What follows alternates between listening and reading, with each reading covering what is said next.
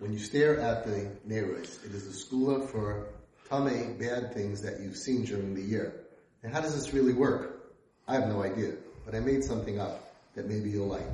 The Rambam says in the last halacha of Hilchos Mikvahs that the same way that you can go physically into a mikvah and it purifies you from any tumah, so too, he says, you could toivel your brain in mei hadas. You can flood your mind, isn't this incredible, with mei hadas, with wonderful good things of kedusha and tahara, and that floods your mind and purifies it from bad thoughts. Maybe with that in mind, we could say, when a person watches or sees something that's not pure, where does it go? It gets imprinted in his mind. So now you have pictures. Now imagine you had a bunch of pictures of bad stuff. You would burn them, and that would be a kapara. But how do you burn something that's imprinted in your mind?